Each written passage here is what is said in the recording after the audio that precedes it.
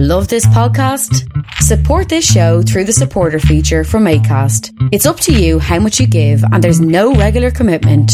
Just hit the link in the show description to support now. Hey, it's Ryan Reynolds, and I'm here with Keith, co-star of my upcoming film, If, only in theaters May 17th. Do you want to tell people the big news? All right, I'll do it. Sign up now and you'll get unlimited for $15 a month and 6 months of Paramount Plus Essential Plan on us. MintMobile.com/switch. Upfront payment of $45 equivalent to $15 per month. Unlimited over 40 gigabytes per month. Face lower speeds. Videos at 480p. Active Mint customers by 531.24 get 6 months of Paramount Plus Essential Plan. Auto renews after 6 months. Offer ends May 31st, 2024. Separate Paramount Plus registration required. Terms and conditions apply if rated PG. When you're ready to pop the question, the last thing you want to do is second-guess the ring. At BlueNile.com, you can design a one-of-a-kind ring with the ease and convenience of shopping online. Choose your diamond and setting. When you find the one, you'll get it delivered right to your door. Go to BlueNile.com and use promo code LISTEN to get $50 off your purchase of $500 or more. That's code LISTEN at BlueNile.com for $50 off your purchase. BlueNile.com, code LISTEN. When you're ready to pop the question, the last thing you want to do is second-guess the ring. At BlueNile.com, you can design a one-of-a-kind ring with the ease and convenience of shopping online. Choose your diamond and setting. When you find the one, you'll get it delivered right to your door. Go to BlueNile.com and use promo code LISTEN to get $50 off your purchase of $500 or more. That's code LISTEN at BlueNile.com for $50 off your purchase. BlueNile.com, code LISTEN. Millions of people have lost weight with personalized plans from Noom. Like Evan, who can't stand salads and still lost 50 pounds. Salads generally for most people are the easy button, right? For me, that wasn't an option. I never really was a salad guy. That's just not who I am. But Noom worked for me. Get your personalized plan today at Noom.com. Real Noom user compensated to provide their story. In 4 weeks, the typical Noom user can expect to lose 1 to 2 pounds per week. Individual results may vary.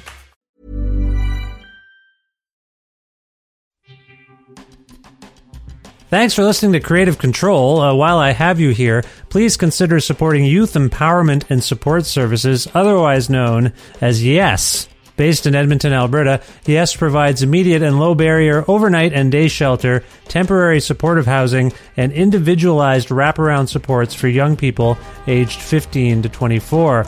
They work collaboratively within a network of care focused on the prevention of youth homelessness by providing youth with the necessary supports to stabilize their housing, improve their well-being, build life skills, connect with community, and avoid re-entry into homelessness. Learn more about how to donate or otherwise support YES by visiting yess.org. Hey, this is Adam from Toronto, and I support Creative Control because Vish is full stop one of the best arts interviewers in Canada, or anywhere in the world, really. He approaches every episode like he's known the artist for years, creating a conversational atmosphere that gets straight to the heart of the work. No one else in podcasting gets it quite right like he does, with a mixture of meticulous research, wise artistic insights, and well-humored personal connections. I proudly support Vish and Creative Control on Patreon. You should too. To make your flexible monthly donation to Creative Control, please visit patreon.com/Creative Control today.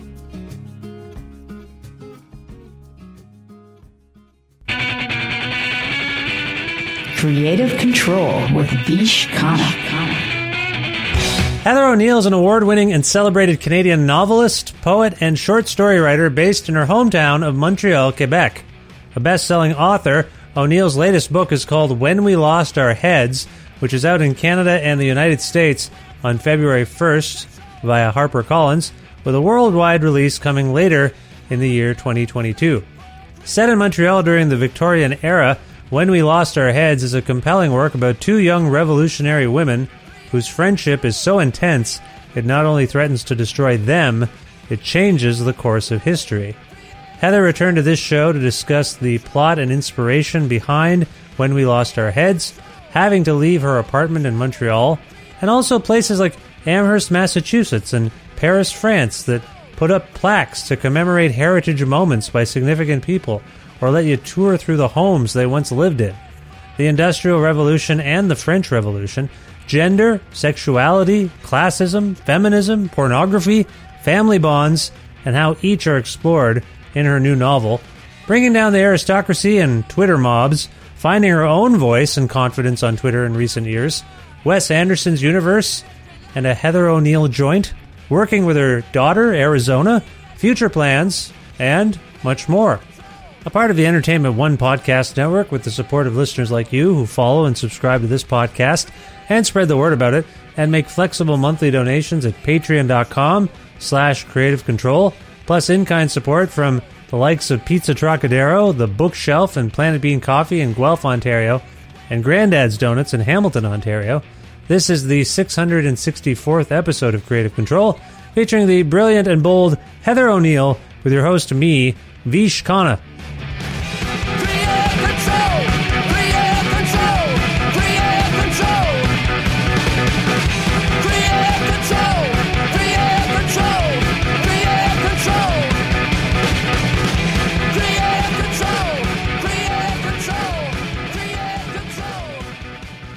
Hi, Heather. How's it going? I'm doing great, thank you. How are you? I'm well. It's nice to see you again. It's been a few years. I feel like the last time we were in the same vicinity was probably at the Eden Mills Writers Festival. Does that ring a bell to you? It does. I remember that well, though it seems like a lifetime ago. We were practically children. It was almost, I think it's 2022. That was like, what, 9 years ago? 9 years ago? 8 Maybe. years ago. It's incredible. Anyway, it's lovely to see you again. Where in the world are you? I'm in Montreal. Same old, same old? Well, no, I live in a different apartment. Oh, okay. Changed around during the pandemic. Little adventure. You moved during a pandemic? I had no choice. They were like, my building was literally falling apart. I had been there 16 years and it was on St. Urban. And it's like, there are times when I was, going to the bathroom in the morning, you just hold up an umbrella. There was water leaking everywhere. Oh my God. It was a grotesque place, but I had such an affection for it. And it was right next to the building that Mordecai Richler grew up in. So I always felt there was like good literary vibes until, the city came and was like, this building is condemned. Out you go. And I was like, thank you. I couldn't psychologically get out myself. They were the parents in your dynamic there. Like, you got to get out of this. Is not all right. Well, I appreciate that. Were you born and raised in Montreal? I can't recall. I believe that's true, isn't it? I am, yes. Yeah. So you've lived. This is 16 years. That's a long time. Are you happy with your place? Looks nice. I can see it on this thing. Looks nice. Are you happy? It's fabulous. Like, my health has improved greatly because there's no mold in the walls or rats and whatnot. I don't know. I get very, in the old place. But I get very attached. I was very attached to that apartment because I had written all my novels in it. And, and it was like this apartment on Mile End, and it was literally the only one I could find when I was a single mom that I could afford. Yeah. And so I just had all these good vibes there. And I sometimes get very superstitious and don't want to mess things up. But yeah, now I'm living in a normal apartment. It has lights, running water. It's incredible. No umbrellas in the morning. Yeah, that all sounds great. Now, this old building, it sounded like it needed to be condemned or was condemned. Is it still standing?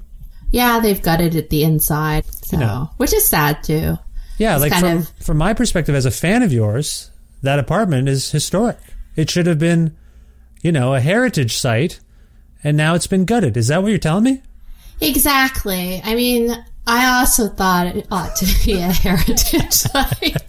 There should be a plaque. Or put a plaque. I know, like they do. Because I love that about Paris, how they just have plaques for everything. And it was like, Michel Foucault used to sit in this park and fed pigeons several times. Like, Cyrano de Bergerac was stabbed in this alleyway.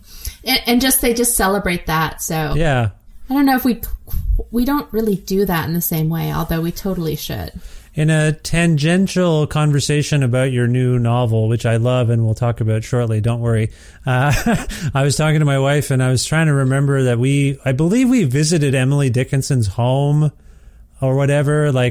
Definitely is it in Massachusetts? And we never looked this up after. Maybe you don't know either. But anyway, I'm pretty sure we went to her grave site. It's in Amherst. Amherst, that's where we were. That's okay. I was right. In Amherst, Massachusetts. Mm-hmm. And I believe her home is there too. Can you go visit her home? Yes, I've been there. Yeah, so I have too. And I thought of that. And that's what, honestly, and I'm not trying to, stroke your ego here. That's what that apartment needs. It needs a tour of that place where you wrote your books. That's how I feel in my heart. Does that make sense to you? Yes, because I love that, going to see authors' houses. I did like a tour, this New England tour, and I went first to Nathaniel Hawthorne. Yeah.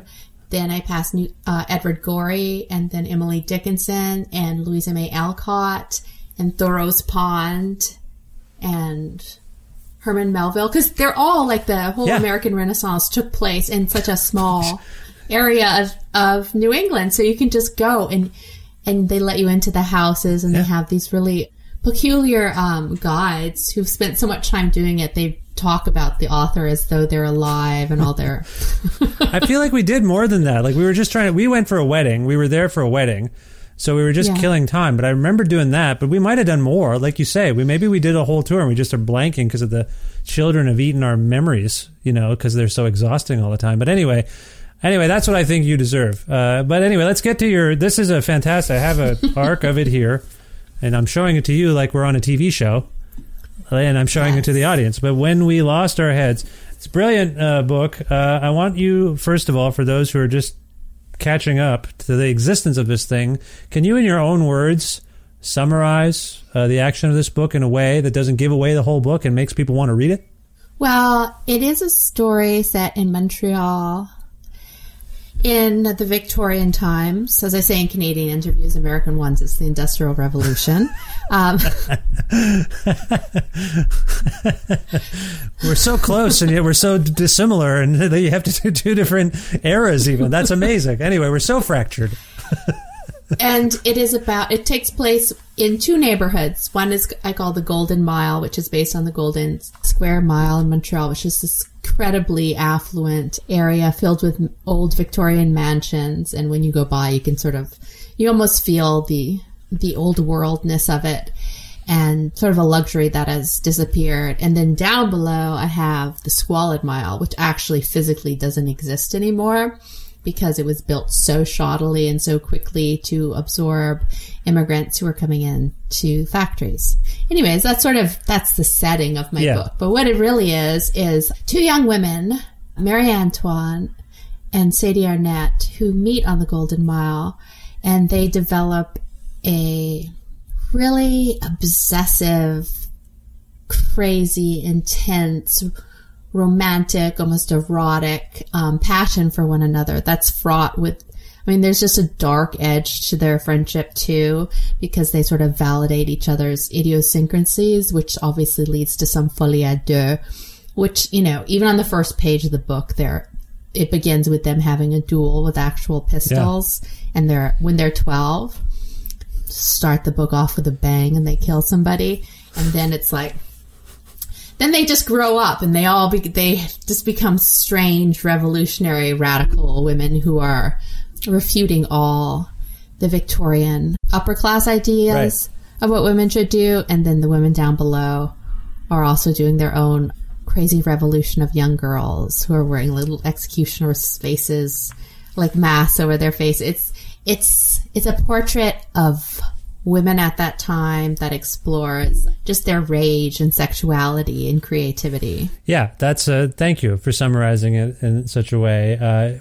I'm curious because there are historical echoes in the book of real people, real things, real places, but you've clearly adapted them. Is this some amalgam of history from your take, or is this meant as some sort of corollary of figures and incidents that actually occurred?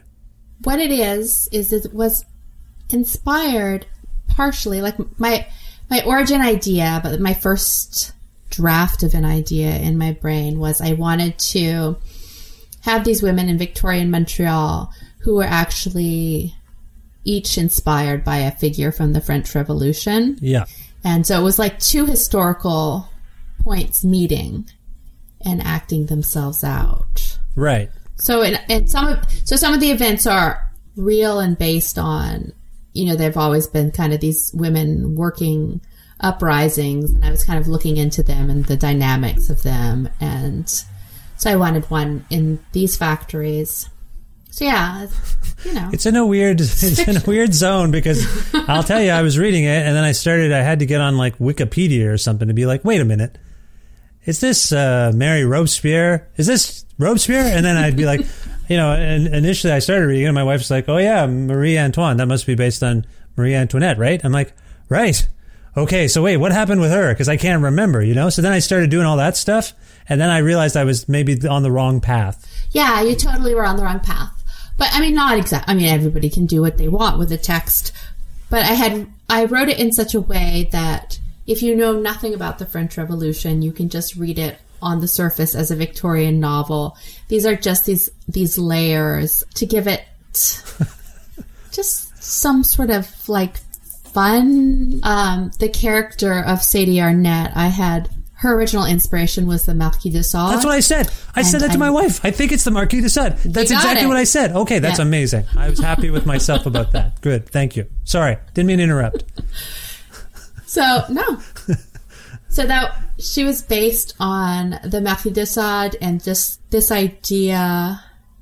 Because actually, it was, for me, even approaching the Marquis de Sade to use as one of the characters was interesting because he's so incredibly problematic. You don't get more problematic than him. He was incredibly abusive to women, kidnapped them, drugged them, just a litany of horrors in his personal life.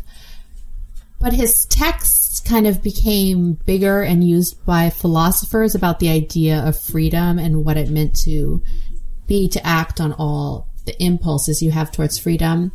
And then so many feminists that I really adore, like Simone de Beauvoir and Angela Carter, had written texts about him and how he actually kind of counterintuitively espoused the feminist cause, in that he regarded motherhood as a grotesque use of the female body and lactating as horrific. And he was like, no, women's bodies are for sex and agency and doing things in the world, and this whole motherhood thing is a sham.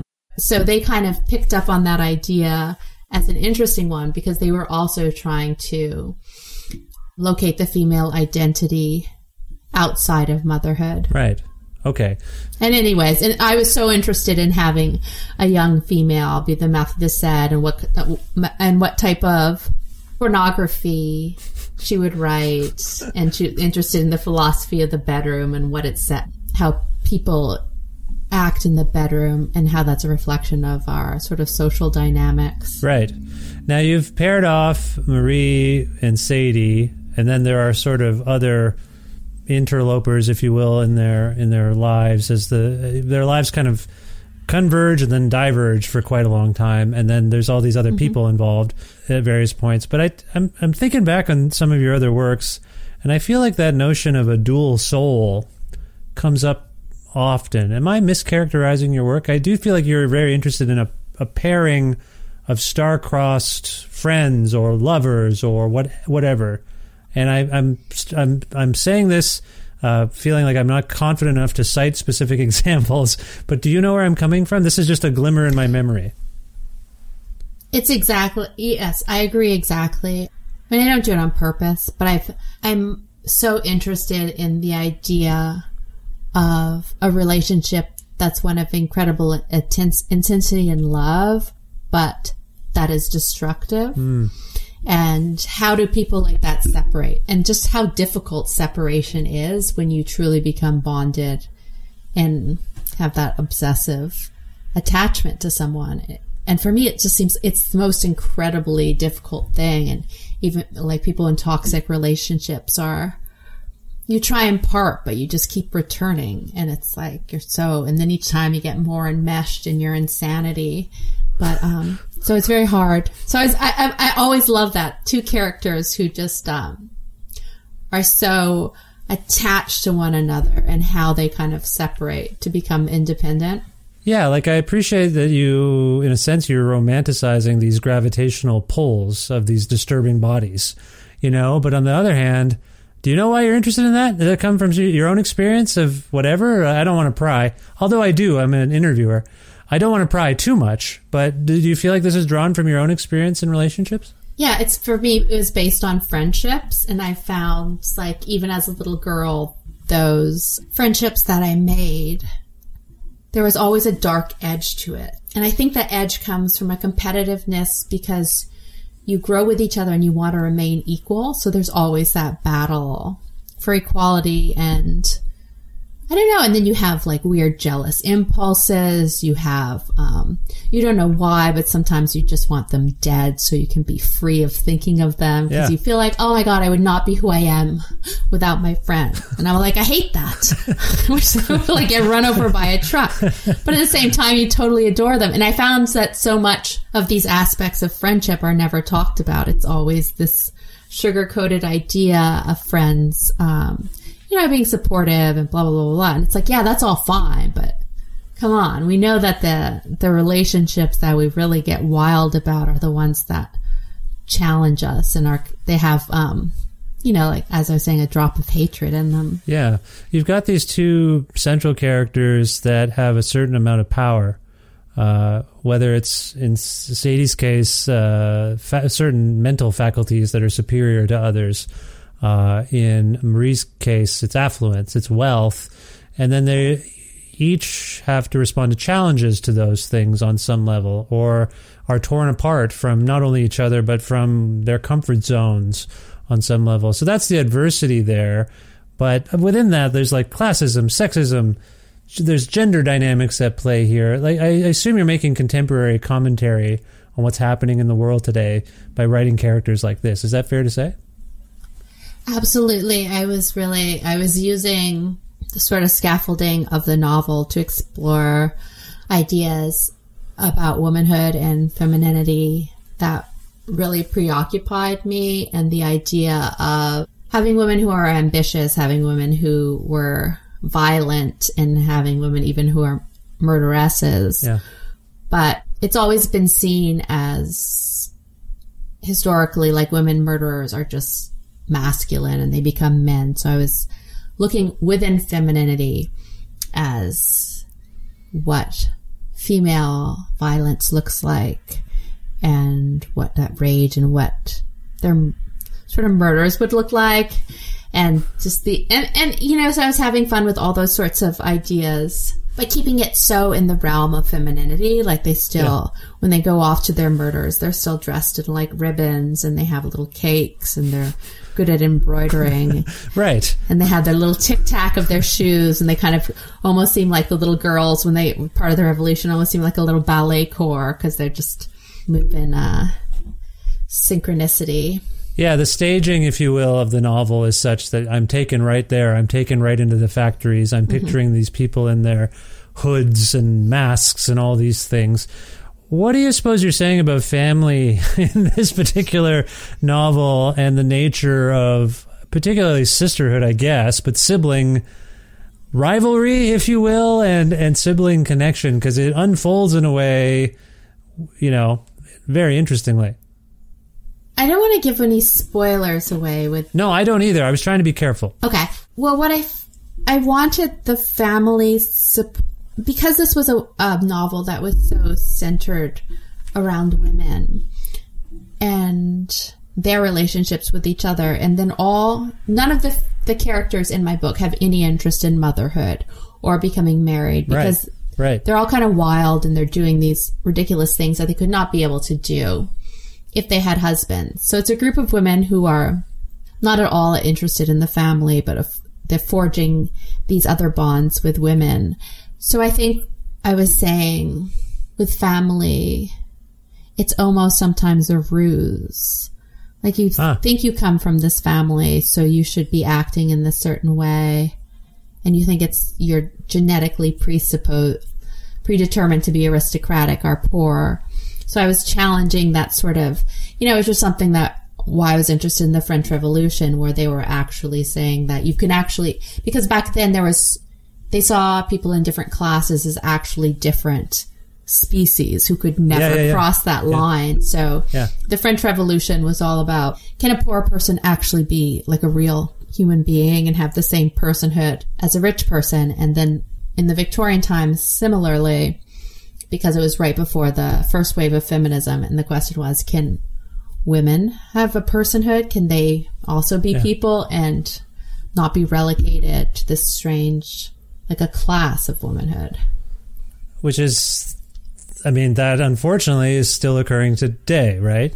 Yeah, definitely. And there was one of the sort of disputes between the revolutionaries were very much about a conversation that's happening today, whereas Marie and Sadie, who are both the aristocrats in the novel, what they want in life is to achieve the same sort of grandeur and splendor that a man has, and just be as glorious. It's because they want to be at the top of the heap, so they're reaching for the same goals that men do.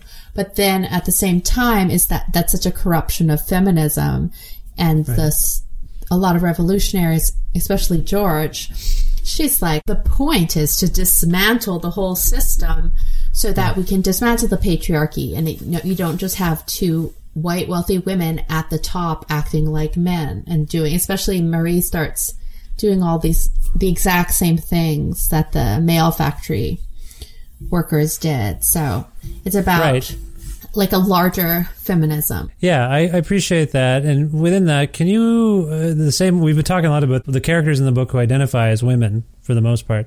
How would you characterize the men in this book? Because they are also, whether they even realize it or not, driving a lot of the action, and also the source of disdain, but also they're aspirational, like you say, like, I want to be like that. I want to get what that guy has, kind of thing. How would you characterize the men? But they also seem dumb and awful on some level. How would you characterize the men? Because I wanted to center the women, so the men are kind of seen in their roles as husbands or brothers. So they kind of they play the role that usually the wives and daughters play in these Victorian novels, where they show up in the rooms for no particular reason, to give some random point of view of life. But I would say men are not especially well represented in the book. We have Louis, who's kind of the main, Marie's father, who is the main male figure in the book. And he has a really intense, wonderful relationship, I suppose, with his daughter. But he's just a womanizer, and he's always sleeping with maids. And then he ends up, you sort of find out that he has children all over the poor area. Yeah. And it makes it so corrupt, because he has all these children that he ignores because they're from poor mothers. But Marie, who's the little aristocrat, he just gives her everything in life. Right. Again, I don't want to... He has no impulse control. He's also, he's a beautiful man, but he puts on weight. He just eats. He likes to have sex. He has no sort of... He has no real ambitions. He just wants to enjoy his money and enjoy life. He's like an Epicurean. Yeah. Which, leads to his oversaturation one day. Is he drawn from some amalgam of historical figures? Because he just seems like every dude ever.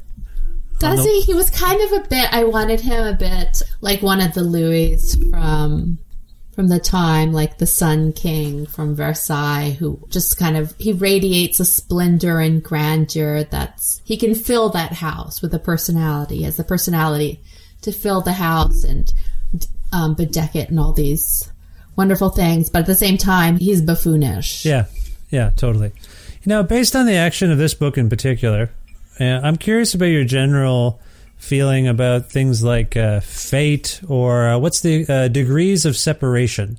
I don't know about you, but I keep getting these things pop up since the pandemic started, where it'll be like a video clip of me from 1995 or 1999, and I'm in a room or I'm in a space and I'm at a concert or something, and as I look around, I'm like, oh my God, I didn't even know. I know who that is now, but I didn't even know them. Like, we were just in the same space. I ended up dating a woman for many years, and we were both in the same space in 1998, and that's just the way it was. There's some of that happening in this book. Right place, right time, weird, coincidental kind of connections. You yourself, do you have any interest in that sort of thing? I mean, I think you do, but do you have any interest in fate, degrees of separation? Can you believe we know each other kind of stuff? I do. I mean, I play with it a lot. like it's a literary device too, so it's something that exists within the world of novels because they're contained within these covers, which is always kind of fascinating to me. I mean, that does just happen in real life when you just encounter people at the right moments, and then sometimes your paths cross 100 times, and then you meet at the exact perfect moment to meet. And then too, if you start thinking about someone, it's just you shouldn't think about them if you don't want to run into them because they materialize. Manifest them. Isn't it weird? I find that weird. Yeah. And then I like it when I manifest good people, so that's why I try to have positive thoughts, because if I continue to think about a negative person, a person who creates negative feelings in me, I'm just bringing them towards me. Well, that seems to happen in this book. These characters don't really recognize what the appeal is, or what. Even I feel like, on some level, if I think back on Sadie and Marie, it's an intense relationship, but I don't know that they know what it is. I think they have other relationships and they kind of know what they are. Certainly, Sadie does, and explores relationships as a concept. And by the way, for those who haven't picked up on this, Sadie is a writer and an author, and so she is trying to, I think, live as much life as possible for fodder for her work. But anyway, my point was going to be, there's this sense that they don't even know, Marie and Sadie particularly, what their relationship is. Is that a fair assessment? Yeah, I think they don't understand it whatsoever. When they're children, they just understand, when they meet each other, all they understand is that they've met each other, their match, because they're both so kind of brilliant and witty, and Marie just masters the whole perfect little Victorian girl thing. Yeah. And Sadie is just so obsessed with like writing and melancholia and the darkness, and just reads a lot. So she's very, very bright. So when they meet, they are the only ones that can sort of hold each other's attention and keep up with one or the other. So that's where it starts. But then as they go through their life, they can't quite understand why they're drawn to each other. But it's the same thing. Like, they can never find anybody else who entertains them and makes them feel alive like the other one does. You know, and that's like, it's when they're apart, they have that feeling when, you know, if you've broken up with a friend or even a romantic relationship and it's just like, nobody matches up. Yeah. It's like, why can't I get that feeling of just like simpatico, like excitement? Like when you have a conversation, it's like you're writing some philosophical text, even though for someone listening from the outside, perhaps they would not think so. But you're just so excited by each other's ideas and they make you grow. And they bring out some interesting part of you. Right. But those kinds of relationships that you're describing, which are ostensibly friendships, you don't generally consummate those, if you will. So I feel like that's really interesting, that to explore relationships in this book as you do, where the dynamic is so intense, but they don't know what to do with it exactly. And I feel like that's a really important part of it. And it's really fascinating. And I hope people check it out. Are you happy with it? Do you regret anything? No, not at all. I mean, it's just coming out. Some books, I just feel when they come out, I don't even want to think about them. I almost feel embarrassed that they're coming out. But for some reason, I just felt really excited about this one going out into the world. You get embarrassed about your books coming out? Why is that? I don't know, because I just get this feeling that I'm just like, oh, that's terrible. What have I done? Aren't you like an award-winning, celebrated author? Why would anyone... You shouldn't feel that way. If anyone... Good Lord, at the beginning of this conversation, I was suggesting a plaque be put up in your old apartment. You're great. I love your books. But my self-esteem sometimes, it's always a work in progress. But maybe that's, in some ways, just this underlying idea that you're not authentic or valuable or... Imposter syndrome? Well, I don't even know if it's imposter syndrome. It's more... I think I had so much negativity as a child and was raised in a way where I just never had any compliments or reinforcement. So it's just hard. Yeah, an affirmation. So I just feel like sometimes a loser putting things out. But this one, I just felt like the characters had my back. I was like, Sadie Marie, like they're just aristocratic lunatics. They got my back. So I just felt like I was with a group. women in George is gonna like it. George is gonna be fine. Your brethren, gonna make it okay. Your brethren is insane, murderous aristocrats. That's what we've learned. Exactly. Oh, okay, that makes sense. Yeah, that's your support network. Not good. You know what's funny about this line of conversation here, or this aspect of the conversation, is you and I think we follow each other on Twitter, and it's been interesting to see you emerge as a true force on that thing, because I think when you started out, it was fine, everyone was modest, everything's good. Now you do a thing and everyone goes bonkers. They're like, oh, I share it, Heather's a funny, and then they share it, and it's always very funny. You found your voice a little bit there, is that fair to say, in the last few years? I think so, yeah. I've really, especially I found when they increased the character count, it just allowed for you could actually fit a little story in there. And yeah, I just loved it. I loved the idea of these little haikus, poems, these little pithy statements. And and then I was getting a lot of response to it. And then I give words of wisdom sometimes. And it's fun too. Like, you have to have a bit of a thick skin on Twitter, because sometimes you give an opinion. Everyone's like, that's, wow, Heather, you're so astute, you're so wise, you're so funny. And other times we'll give an opinion, everyone's just like, why don't you just delete your account and die, woman? That is the trade-off of being on Twitter. Do you? But once you get that thick skin, you just start to enjoy it, because it's just part of the entering the discourse in a sort of, because it's fun to shock and provoke and have all sorts of outside ideas. Because one of the things I always find that I always like to do on Twitter is to only have original ideas. Like, I don't like when I've read it's the same tweet that everybody is kind of repeating 500 times a day. Oh, like a meme? Basically like a meme or a construct. Or, no, when it's like there's some issue and then everybody has the exact same opinion about it. Oh, I see. Right. Okay, so which should actually be more divisive, or like an opinion. If there's a bad review of a book, then everybody jumps on that bad review, even though they haven't read the book. Right. So there is a slightly mob-like French Revolution I wondered on Twitter, which they love. People love a pile up, and I'm like, chill. Why are you piling up? You haven't even read the book yet. It came out yesterday.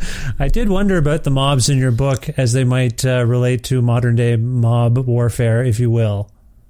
I did really think of that in the way that the very young women in the book kind of create these mobs, and to me it was very similar to like Me Too movements on the internet, where girls all over the place kind of found one of those voices and just amplified them. So they come as this little Twitter mob of women who are just like, we won't take this. And yeah, men are just terrified. They're just like, how on earth are we letting these young women have any say? Yeah, there's that. How dare they tell us that? There's that, but in your book, sometimes the subject of the mob ire are other women.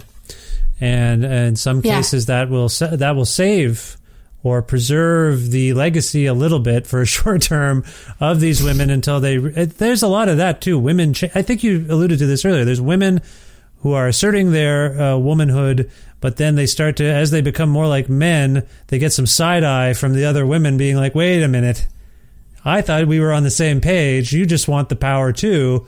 Anyway, that's there's maybe some contemporary echoes there as well. Yeah, exactly. With every sort of revolutionary left movement, you have these divisions and arguing of how far people want to go. And if you have an idea, is it excluding other people? And how do you make it so that it includes everybody fairly? Yeah. Well, I wonder if your enthusiasm for the release of When We Lost Our Heads coincides with your what I already described as maybe a new confidence in yourself from the support, if you will, and the platform you've had on Twitter. Do you think they're related? Do you just feel like, I'm strong, I know what I'm doing? I think so. It has definitely, because it takes a little bit of bravery to go on Twitter and throw out an idea. Yeah. So yeah, I think too, I have become more sort of ferocious or radical with my ideas. Yeah. because I'm like, it's in my head. Why not share it with the world? Sometimes like, okay, guys, I went a little too far, but I'm a polemicist. I'm trying for things, working on some ideas together. You fancy yourself a polemicist? Is that what you just said? I guess you are a polemicist. Yeah, sure. Yeah. Yeah. I mean, a lot of times I just go, you know what I mean? It's like with a polemicist, you just kind of go a little bit further and it seems broader, but it's like for the sake of the argument. So we can have, and it's meant to have people push back a little so you can figure out what the actual parameters of an idea should be. Fair enough. Yeah, that makes sense. Absolutely. Last time we spoke, I believe, was when we talked about The Girl Who Was Saturday Night. I'm just looking this up. We did not speak for The Lonely Hearts Hotel, which I also highly recommend to people. Wonderful book. But when we talked about The Girl Who Was Saturday Night, I invoked cinema in a way. Do you remember this at all? I asked you about Wes Anderson. Yes, I remember the conversation exactly. You thought it was similar to The Royal Tenenbaums. Similar. Was that... Oh, you were linking all the characters. I was linking it, but I was also trying... Were you okay with that? I don't remember. Totally, because actually he kind of plays with history in a similar way that I do, where it's historical fiction, but it's just definitely like a Heather O'Neill joint, where it's like, you know, it's like Wes Anderson's world and all. Yes. It's there to say what he wants to say and change the aesthetic around, but... yes, you've created your own universe. Yeah. So all of these, but they're not interconnected, but it's aesthetically similar, right? There's chaos. Exactly. Huge, like bigger than life characters, chaos. I guess where I'm coming from by invoking that is this is another one of your books where I'm like, I want to see this. I want to see it depicted. Like, do you ever write in that sort of sense of like, oh man, can you imagine if this was brought to the big screen or like in a theatrical production? Do you ever think about those things as you're writing a book like this? I never think about it while I'm writing it. I'm never thinking of how it would be adapted, but I am a very visual writer. Yeah. So that I'll imagine the scenes in my head, like, and details. Like I remember in the book, I really wanted a woman in a crinoline, those giant hoops that went under the dresses, because the image of a woman standing in literally a cage while trying to make a point and then topping over, and it was just so beautiful and unique to me. So I do work in a way that's visual. So probably an aesthetic would be interesting to see on the film, but I'm never thinking about it. Yeah, I can imagine. That's a weird thing, right? I've talked to other authors who are like, yeah, someone, what is it, the word? They optioned it. Mm-hmm. They optioned the book 5 years ago. Nothing has happened. I'm like, oh. You think why if someone gave a bunch of money towards keeping a thing, why wouldn't they just act on it? But that's common, right? Have you ever even had any entry point into that world? Because I feel like all of your books, I want to see these people. They're all sort of in development, and they have, so maybe in a couple of years. It's something with, maybe they'll all come out at the same time. Like, okay. Oh my God. I don't want to, let's not spoil anything, and I don't want to talk too businessy, but I just want you to know, I guess what I'm saying is your work transcends the page for me. I love it, and it gets to me, and I'm very, like, I'm reading, I often read at night and at bedtime, and I can see it all, and there's not many authors, this is more about me and my imagination, probably, or lack thereof. But there's not many authors where I'm like, every time I read your work, I'm like, I'm there. I'm in the factory. I'm in the bakery. I'm in the brothel. I shouldn't be in the brothel, but I shouldn't be there. It's not right. But I'm there. And I just want to say that's a testament to you. So thank you for your work. Oh, thank you. Yeah, I do spend so much time world building. Yeah. For those things, and like recruiting, like going to the museums to try and find anything about those weird torn down areas of Montreal. Yeah. And they're all little love letters to some extent to Montreal, right?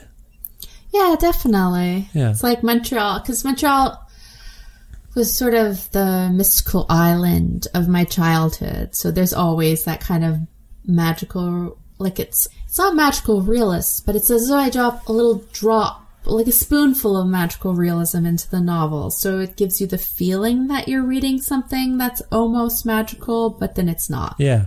Yeah, no, totally. I get that. And I think when I talk about degrees of separation and fate, maybe I'm alluding to that magic. Just like that thing that connects people that we don't know why, but we have to trust it. Like, it doesn't really make a ton of sense. But anyway, so the book is out, I believe, February 1st. Again, it's When We Lost Our Heads. It's brilliant. It's out on HarperCollins. I know this is hard, particularly when I have authors on, when I ask about future plans, because you don't want to give anything away. But just in the terms of production, this book is done. When did you finish writing this book? Let me ask you that first of all. Do you remember? Like the last little edits and copy edits? Yeah, well, sure. When you felt like you were done. Oh, I think it was pretty much sometime last year. It's hard to say because, I think it was 2021. I don't know, this pandemic, it's like within that 2-year period. But I think it was at the beginning of last year. So we just had a few copy edits and stuff like that. And, the little mistakes and like, do you know, she's wearing a hat here and the hat was eaten by an alligator 2 scenes ago. And I'm like, whoops. Take that away. Okay, sure. Fair enough. Got it. That actually begs a question I didn't ask. Did you start writing this book during the pandemic at all? Or was it started before that? It was started before that. So I had conceived of the idea and handed in like a first rough draft because with my editor, Jennifer, I give her a draft very, very early on so she can get me a feel of what's working or not. Also, or if I should throw it in the garbage. Right. So that was 3 years ago. And then basically we edited through the pandemic. I only ask because when I talk to creative people and they've made something during the pandemic, I guess the obvious question is, do you feel like the pandemic is in here? Do you feel the lockdown? Do you feel like that vibe is in your work? I gather you don't in this particular case. I couldn't think of anything. No, not at all, because the whole world of it and all the characters were created before the pandemic. So it was the editing process in the pandemic. Yeah, sure. No, it's fine. I appreciate nuts and bolts. Always good. Yeah. My main question, though, I suppose, is if you finish this, like you said, at the end of 2021 or something, or somewhere, whatever you said, it doesn't matter specifically. Have you already thought about a next work? Are you working on a follow-up, or not a follow-up, but a next novel? Yeah, my editor and I are already working on another one. Okay, great. So, yeah, because I always keep writing.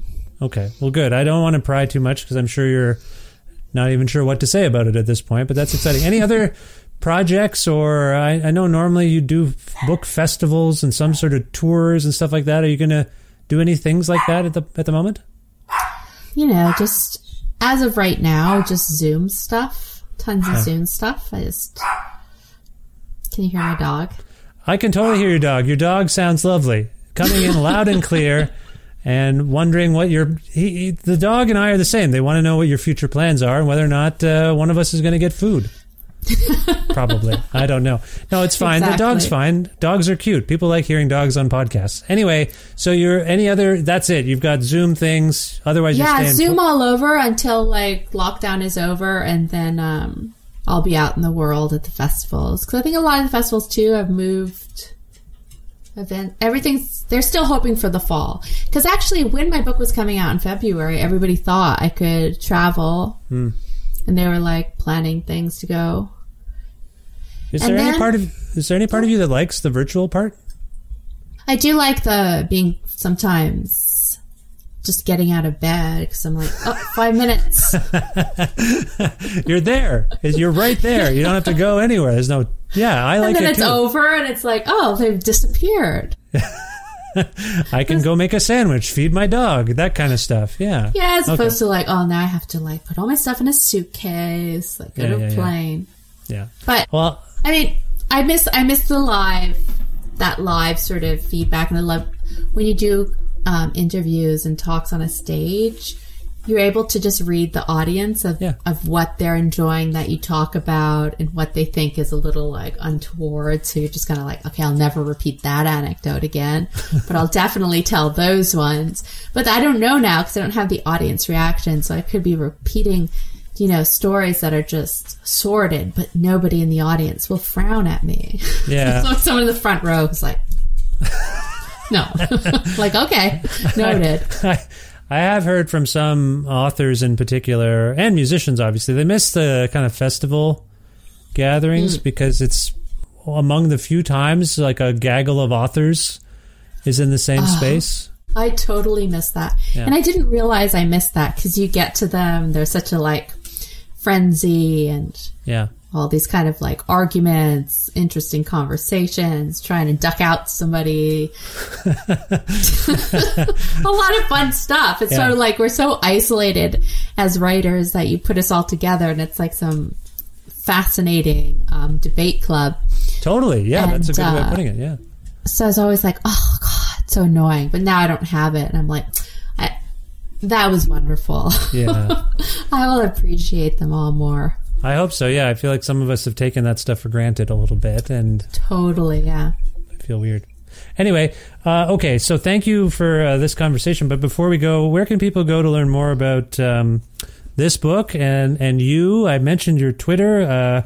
And again, I can say that it's HarperCollins here in Canada, so harpercollins.ca. Is it available other ways around the world that you're aware of? I don't know how people get their books, but I'm sure they'll find them. Oh, no, sorry. How do you mean? Sometimes I talk to, like, Suvankam Tamavangsa, and for some reason her short story book is, like, Bloomsbury in England. I forget who it was in the States, and then someone else in Canada. That's all I was getting at there. Sorry about that. Oh, yeah, no, totally. So next week it's coming out in Canada and the United States simultaneously. Okay, great. It'll be coming out in the rest of the world later in the year, in the fall. And it's HarperCollins in Canada and Riverhead in the United States. There you go. See, it's probably good that I said something dumb that turned out to be smart. I just said it badly. That happens to me. I apologize. But yeah, that's what I was getting at. Okay. And then what about, so your Twitter? What's your Twitter that we were talking about earlier? Lethal Heroine, like lethal _ heroine as in the heroine of a book, which is actually an anagram of my name. Oh, yeah. So it's just Heather O'Neill. What the hell? I didn't even notice that. Heather O'Neill, if you put an anagram, it's like lethal heroine. I see it now. Okay, I didn't know what that was. But you can look up Heather O'Neill on Twitter and I'll come up. Okay. Do you have any other socials or websites or anything you want to tell people about? Oh, yeah. Arizona and my daughter, we have an Instagram account that we started together, which is a Bookstagram account where we just talk about the different books we're reading so people can follow that. Oh, okay, cool. If they want great reviews by us and book selection. So it's a fun little book club we started on Instagram. It's called O'Neill Reads. O'Neill Reads, yes. I think I've come across that. Okay, we'll take a look for that too. Does Arizona have your writing bug? Is she writing? She's working on it because she's also very visual and an artist. So she's working on a graphic memoir. Oh, cool. A graphic memoir. Wow, a memoir already. She's young, isn't she? Is she memoir age? It's about a part of her childhood. Oh, okay. Okay. Well, I look for and that's ongoing. That's a project in the works. Yeah, and she does films. And she does like a lot of. Have you seen her book trailers? She has book trailers now for John and Quarterly. Oh no, I don't think I have. I'll take a look. Or maybe I didn't realize that they were Arizona's work. I will take a look. Yeah, and she has films. She has little films. She has all these interesting, visually odd, kooky aesthetic. Wonderful things. And we collaborate together all the time. So. Okay, I will track these down. I want to check them out. Okay, well, Heather, as always, it's very nice to speak with you and spend any time with you at all. Congratulations again on this wonderful novel, When We Lost Our Heads, and I hope people read it because it's wonderful. My wife just started reading it, and she's like, oh my God, the opening scene. That's all. That's as far as she got. But she's going to dig in. I'm going to put it back on her nightstand there. Thank you so much. I wish you the best luck with everything in the future, and I hope you enjoyed yourself. Thank you. It's wonderful to be back in your studio.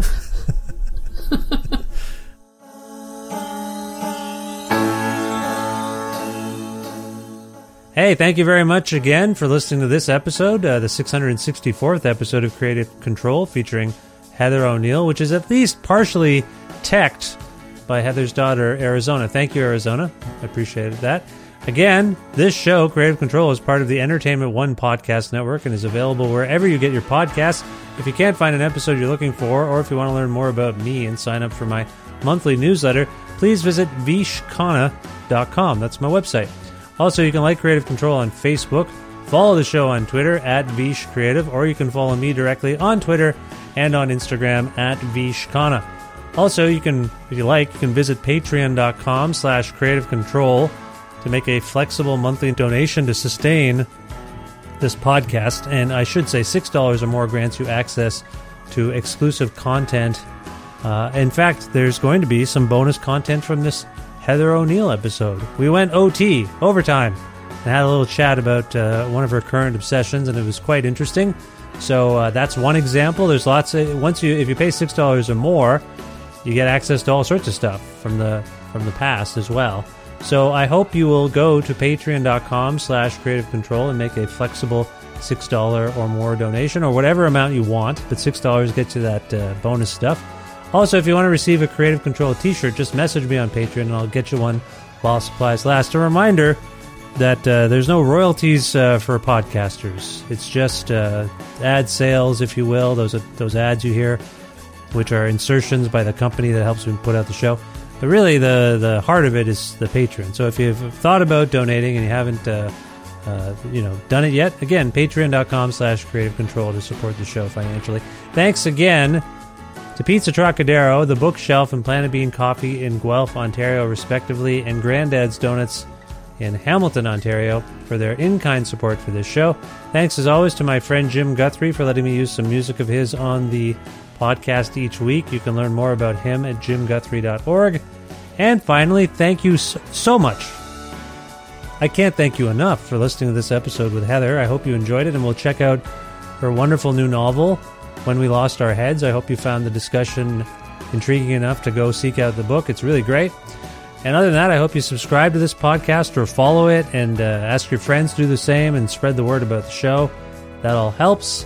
It means a lot to me, so thank you. And that's all. I will talk to you very soon. Bye for now.